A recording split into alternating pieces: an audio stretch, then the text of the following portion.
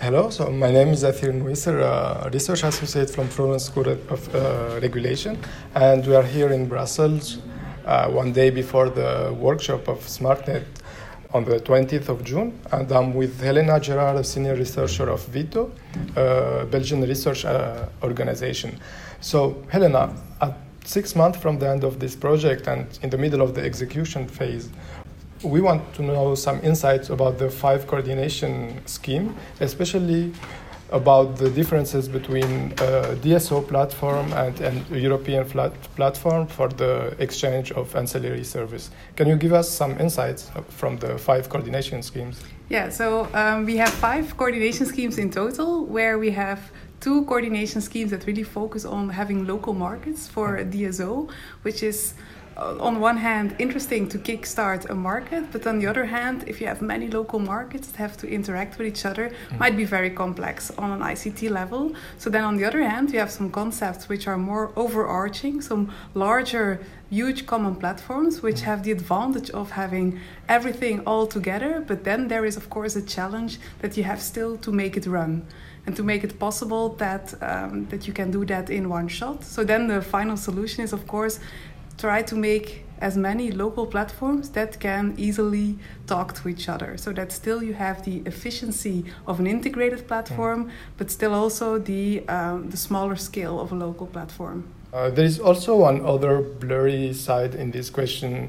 It's between making the differences of the different flexibility service and the relationship between, or the common point between flexibility, non-frequency ancillary service, frequency ancillary service with regard to the new roles that are, or the new provision that allow DSO to acquire them in the clean energy package. So from the perspective of this 3 area, can we differentiate the different market products between them? Yeah, that's actually a very interesting question, because obviously a DSO needs to have flexibility or can use flexibility for local congestion management, but the same flexibility from the distribution grid could be used by the TSO for frequency control or balancing. So you have both system operators basically interested in the same resources. So obviously then you need to find smart ways how to allocate the same resource where it is needed the most, and that's what we propose in SmartNet.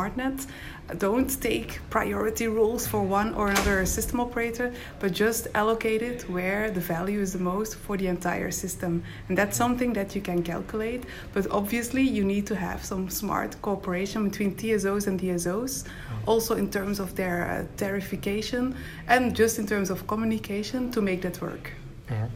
This topic is really interesting, and this leads us to that some of these products are highly locational. That means that they depend on their location, so that to get importance for the DSO or for the TSO. So this doesn't create some illiquid market, or on the other hand, some market power for the market parties that own these assets?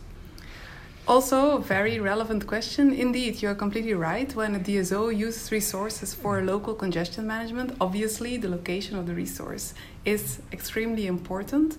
So it's really useful that if you have local markets that collect these resources, that these local markets are sufficiently large to make sure that you guarantee a certain level of liquidity.